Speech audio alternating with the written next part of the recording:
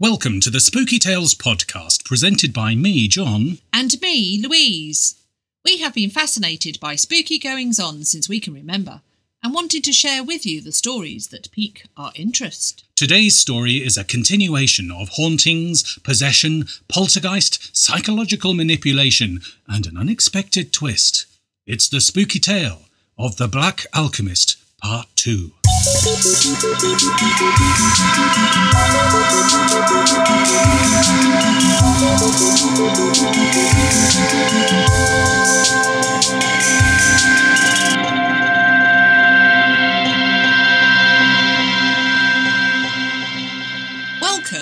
Welcome back to the Spooky Tales podcast.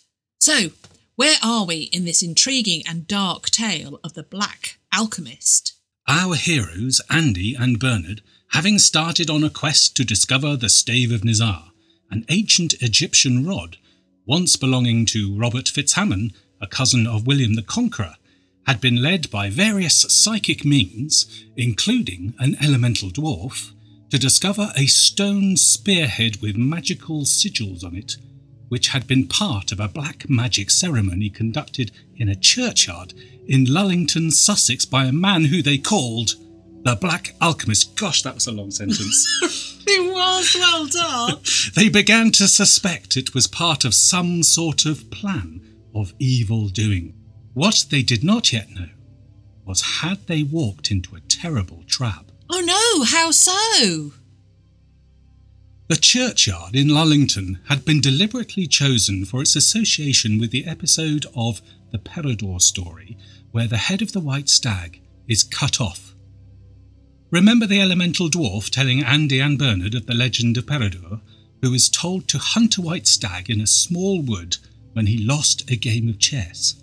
Yes, so that's symbolic in some way with alchemy. Yes, the stag represents the soul of the alchemist, so a sacred site, which is Lullington Churchyard. Yes, Lullington Churchyard has a tradition of being associated with the severing of a stag's head. Oh, I see. So, Lullington Churchyard would be perfect for a black magic ritual, using a spearhead representing a stag's head, which was then removed, yes? So just as in the Peridor story, where a knight steals the stag's head, Andy and Bernard are kind of representing the knight. Yes, and who was it that gave them the clue to go to Lullington Churchyard and said, remove the head? The elemental dwarf at Borough Mound, yes, is that right? That's right. So, had they been set up all along by the Black Alchemist to play this role in his dark form of alchemy in search of immortality? Well, either that, or they were really unlucky to have triggered all this. Bernard was by now very reluctant to have anything more to do with this. I'm not surprised. However, in June 1985, not long after their meeting in the pub where he had tried to psychometrise the spearhead, Bernard had a terrible nightmare. He woke with a start and was very nearly sick. He sat up, hoping to get out of the dream so as not to go back into it when he returned to sleep. Why was he experiencing such a thing? He didn't want to have anything to do with it, but he knew he had to tell Andy. But if he does, Andy will just ask him to do more psychic stuff to find out more, won't he? But if he doesn't, it will just play on his mind for weeks to come. So, he told Andy and decided to write a full account of his dream and the subsequent impressions he'd had since the dream. Ooh, so what happened in the dream? Well, in it, he, Andy, and two companions came across a Victorian terraced house with double bay windows and a recessed front door. There was a terrible dark energy about the whole house despite its normal, conventional appearance. They assumed, rightly, that entering the house they would be under psychic attack. The house was in a terrible state. There was peeling paint, mould on the walls. A room had been trashed with books and shelves strewn across the floor. Then the four heard a low vibrational hum, and upon turning around they saw 4 orbs of electric blue light, about the size of a soccer or football. They hung motionless a few feet above the floor, pulsating with the rhythm of the hum. Bernard knew they were manifestations of imbalanced psychic energy and would be trouble for them if not dealt with. All four looked for items to construct crude crosses to perform a banishment. Andy, shouting for the orbs to leave this place in the name of the Father and the Son and the Holy Ghost. At first, nothing. But eventually, after repeated commands, they began to fade.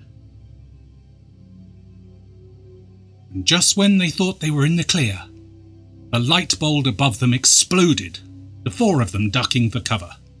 Just as the dust was settling, another light bulb in the next room exploded, and then another, and another, until all the light bulbs in the house had exploded. Unperturbed, they made their way upstairs. A door was bulging outwards as if about to burst. Andy stepped up and kicked in the door, and before them there were ancient leather and skin-bound books, pages and covers, flapping and turning angrily of their own accord. Skin-bound? You mean they were bound in with skin? Yes. Oh, God. This was the point that Bernard woke up being sick. It took Bernard days to write up the nightmare because as soon as he started writing, he would start to get a nasty headache. He felt that attuning to the house was creating a telepathic link between him and the Black Alchemist. So was he thinking it was more than a dream, that the house perhaps was real? Yes, there was definitely that feeling about it, that this was, as he was saying, a telepathic link between him and the alchemist. So it was a hyper-real dream, one of those dreams where you can't distinguish from it, you know. I think that's an excellent way of putting it, a hyper-real dream. Yeah. And he felt like he was being influenced by the Black Alchemist. At one point, Bernard could see the Black Alchemist working, alone in a room filled with books and Bunsen burners. What do you mean he could see him? What, like a vision? Yes, that's right. Then he became aware that the Black Alchemist was aware of Bernard looking in. Suddenly, Bernard saw a crucible being thrown at him, which made him jump back to his reality. Crucible? Yeah, you know, it's like a little pot that you sort of melt sort of bits of magnesium or chemicals and things. A scientific instrument of some sort. Yeah. Okay. Little dish. A little dish, okay. Yeah, pot's probably not quite right. So it made him jump back to his reality and the connection was lost. But it left him with a stabbing pain in his head. However, Bernard did get further information. What sort of information? The location of the house, Eastbourne, Sussex. So that's just a few miles from Lullington? Yes. The man himself is tall and had short grey hair. That he is an academic, working in a college or a library and has access to books and equipment. He lives alone and works alone. So this is the Black Alchemist. This is who he has connected to, is that right? That's correct, yes. What about his name? Did he pick up anything for that? No, Bernard couldn't pick up on that. It appeared the Black Alchemist was too good at psychic blocking for that. I'm amazed that Bernard would be willing to try and even have any connection with him. If he's having all these feelings, you'd thought that Bernard would just go, no! Well, I think he does have that duality of sort of going, I don't want to be any part of this, but I feel like I've got to. Yeah, so he's drawn in some way. Yes. And there is some connection that he can't stop. Yeah. Oh, right, okay. Yeah, because if he stops, then what's the Black Alchemist going to do? Ooh, yeah. He has this connection. Right, okay, yeah, okay. So the Black Alchemist is blocking him somehow, psychically, stopping him from knowing too much. That's right. But particularly in this case, his name. He could see where he lived and what his room looked like. Yeah. What he looked like. Right. But not his name. Okay, yeah. Some days later, in May 1986, Bernard was disturbed by another dream that suggested the Black Alchemist had struck again.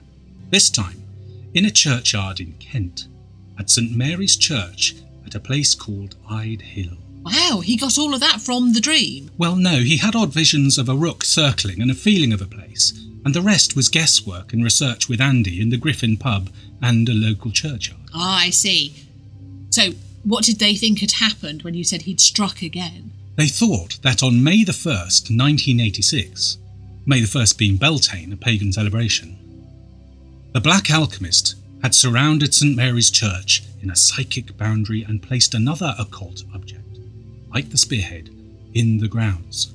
For what purpose? Why was he doing it? Well, they weren't sure, but they assumed it was a continuation of performing the Zosimo's spirit transmutation to immortality rituals. Bernard, surprisingly, was very keen to get going to the church and find out what was going on, and if necessary, put a stop to it. So, like we were saying earlier, he felt drawn to want to do something about it, even though he didn't really want to be part of it. Right. So, did they get up and go straight from the pub? Well, actually, no. Bernard was busy with work and what have you, so it would have to wait to the weekend. Only Andy was busy then seeing some friends. However, he thought they would be interested, as they were also into psychic questing. Gosh, I want somebody to say to me, I know we were going to go and have lunch today, but do you fancy going psychic questing? Because I would be there. I would be like, yes, absolutely. What's that? And let's have some. Let's have a go at that. Absolutely, yes. As long as it's not going to put me in any danger. I'm there for it. Yeah. So I stand back with my sandwiches and find it and have a look what's going on. Yeah, take a thermos of tea. Mm-hmm. No, yeah, absolutely. I'm up for that. So were they as into it as I would be? They were indeed. Mind you, if you're going to be a friend of them, you are probably going to be in that sort of field. Yes. Yeah. Good point. Yeah. So Andrew, Bernard and Andy's friends arrived and surveyed the church. Curiously, there was a throng of people in small groups with maps wandering in the area. What, like a treasure hunt of some sort? Yes, it was exactly that. It was a treasure hunt? Yeah. Oh, wow. So Bernard, tuning into the site, saw a vision of the Black Alchemist carrying out his ritual and building a psychic barrier. Gosh. An ominous chill wind whipped through the group. Ooh. Using Bernard's impressions, they searched for the spearhead inside the church under the altar. However... Really? How could they do that? That's quite something, isn't it? That they could, What, that Bernard could see through? That Bernard could see that? No, that they could... Oh, just whip into the church and... Look under the altar. Because normally churches are very much like, excuse me, what do you... yeah. Do you know, that had never occurred to me, but yes. If you see a group of people ferreting around by the altar... You're normally like, hello, can I help? Yeah. There's normally a church warden that's coming. We're just looking for a magical, a sort of blackout, a satanic item with magical symbols on it. Have you seen it by any chance? Yes. May have magic sigils on it. Yeah, okay. All right, cool. Well, obviously they nipped in there when it was a bit quiet. I think so, even though there was a throng of people outside. Yeah. With maps. So using Bernard's impressions, they searched for the spearhead inside the church under the altar. However, it was not there. The cleaners had been in. That's right. Ooh, what's that doing there? That shouldn't be there. That's right. This did not make sense, except if the cleaners had been. Yes, exactly. Unless it had been removed by the cleaners. That's right. It had been removed. No, presumably would the Black Alchemist remove it? He put it there and then remove it. You say he's the cleaner? Oh, it could be, couldn't it? But yeah, that's cleaner. That's what didn't make sense to them. Why would he put it there, and they would pick up on that psychic energy, and then remove it? Yes, absolutely. So, particularly if he wished it to cause harm. The Black Alchemist? Yeah. Right. So if he wanted it to cause harm, why put it there and then remove it? That seems mad. Well, maybe... yeah. Because he obviously needed it to do something, didn't he? Unless it simply being there for a while. True, yes. Yeah, okay. Yeah, right. So Bernard had heard a voice, a spirit guide, an Elizabethan alchemist. Ooh, John Dee. Well, hold that thought. Telling him that no one should touch the spearhead for fear it would bring psychic torment to the one who touched it. Oh, gosh. He heard the words, "Do not endanger your soul." Ooh. Perhaps the impressions were wrong. But the Black Alchemist had never been there, or he was leading them on a wild goose chase by placing it there, removing it, knowing that they would try to find it and remove it. He might have been watching them. Yes, of course. Whatever it was, Andrew and Bernard knew this was not over, and that the Black Alchemist would strike again. Ooh. As the days passed, the weather was hot and oppressive. leading to a storm on the 21st of May 1986. Ooh, sounds like the kind of sort of weather the Black Alchemist and you would like. Yes, Did you like a storm? I hope you're not saying that I'm sort of like the Black Alchemist. No, not in so that. I can do terrible deeds. No, but looking at you wearing black. Yes, interesting. So indeed, this was Bernard's thoughts and impressions also, that this is the type of weather the Black Alchemist would revel in. The next day, on the 22nd of May, he had a feeling the Black Alchemist had indeed struck again, but this time in their own backyard, so to speak. Ooh, ma. He called Andrew to investigate. They met and headed out into the night. Bernard was drawn to some woods called Shenfield Common. Once there, they discovered a clearing in the middle of the woods.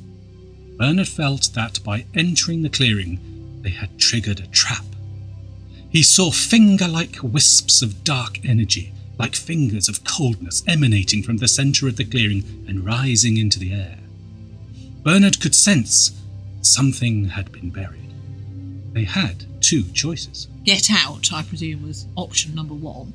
And option 2? Put their big boy pants on and find the thing that had been buried. Mind you, I don't think I would touch it. You can find... Well, no, see, that's it. Why do you find it? And if you don't want to touch it. But if you could touch it, you might endanger your soul.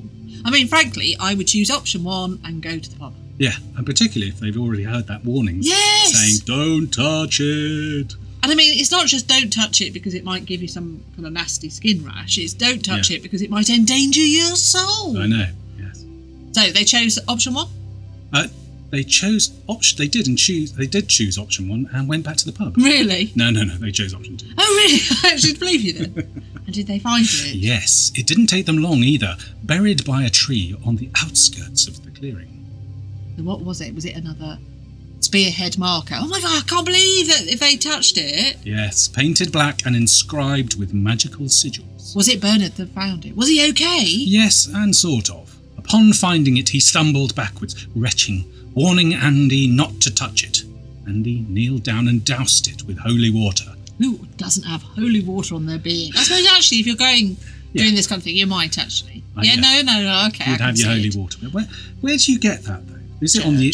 I mean, this is 1986. So would you go to the priest and say, "Have you got a vial of?" Yeah. Yeah. What? And they would just say, "Yes, that's £4.50, please." Or well, you know, he does quite a lot of psychic questions, so he might have a big bottle of it somewhere. But yeah, I do think you could go to. You just fill your bottle with fill your bottle with tap water, and then go to a priest and say, "Could you bless this, please?" Well, does it have to be blessed by a priest, or could you bless it? Yeah. Could you evoke? I'd have thought it had to be someone of a godly persuasion in the sort of church way. Yeah, I mean, otherwise I don't know. I suppose otherwise it's just good intentioned water, isn't it? Well, yes, but then you can do kind of like moon water by leaving it out and allowing the moon's rays to land on it. So maybe you can do this by, taking it to a church and blessing it yourself. I don't know, but I would have thought it. I've never had to. I'm going to look that up. I've never had to douse anything in holy water. Anyway, he kneeled down and he doused it with holy water. Which we've discussed. Indeed. And Andy then noticed a chilling warning engraved on the stone marker. The stone marker, this is the spearhead, right? The thing they just found. Right. What did it say? Well, it read, "To touch is to enslave." That's like the Elizabethan alchemist spirit thingy he had said. Spirit thingy. Do apologise. It would torment the soul of anyone who touches it. Don't touch it. I guess so, yes. And Bernard was feeling a little out of it and was having more psychic impressions. He saw dripping blood and clots of blood. But something else was there. Something sealed. Oh, my word. He immediately walked away slowly. Can you immediately walk away slowly? I think you can. Yeah, you can immediately walk away, but yes. you're not. He immediately walked away slowly, as if in a trance, drawn to find the second object. Oh my gosh. He soon came across a pit filled with rotting leaves. There, among the decomposing foliage, lay an old brown medicine bottle. It was sealed with red sealing wax. Dripping blood. Clots. Yes, and it would look similar if you had no context. Also, inside the bottle there were pieces of paper stained with what looked like fresh blood. Oh, gosh. So, what exactly just happened, and how does it relate to what's all going on? So, this was the latest in the Black Alchemist's attempts to both ensnare Andy and Bernard in his quest for Zosimo's spirit's transmutation to immortality, and bring harm to them in the process. So why does he want to harm them? I'm not sure. Because they have shown themselves to be worthy adversaries? To get them out of the way in case they jeopardise his work? Or maybe he just needs them to play a role in the rituals, and because he can. Andy and Bernard were equally puzzled. Right. Andy and Bernard returned to the Griffin pub and tried to contact the Elizabethan alchemist who had helped them earlier.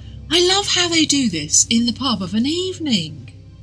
If people, it's lovely that you'd be looking around, Absolutely. With your pint of lager and a packet of crisps, and you think, what are they doing over there? And you think they're talking about the football, but actually they're trying to contact the Elizabethan alchemist. Absolutely. So did they? Did they contact him? They did, and he told them that the purpose of the bottle with the pieces of blooded paper in it, and gave them instructions on how to open the bottle safely. So they actually picked up the bottle? Yes. And the spearhead? Yes. Well, he doused it with... holy water. Yeah. Right, okay, right. So how did they open it? How did they open it safely? Well, it was a device that, once opened, would reveal images of Bernard and Andy to the Black Alchemist in an attempt to get near them before any final action is taken. Those are the words of the alchemist. Oh, the Elizabethan alchemist. That sounds a bit ominous. This Elizabethan alchemist. I'm going to say it again. John Dee. Funny you should say that, because the name John did come up in some of Bernard's psychic impressions at Shenfield Common. The sigils on the stone found so far, one of the interpretations is that one of them at least is John Dee's hieroglyphic monad, the meaning of which is published in John Dee's Monus Hieroglyphica, published in 1564. Oh, I like the way you said that. Say that again. Monus Hieroglyphica. No, I like the... Published? Yeah, no.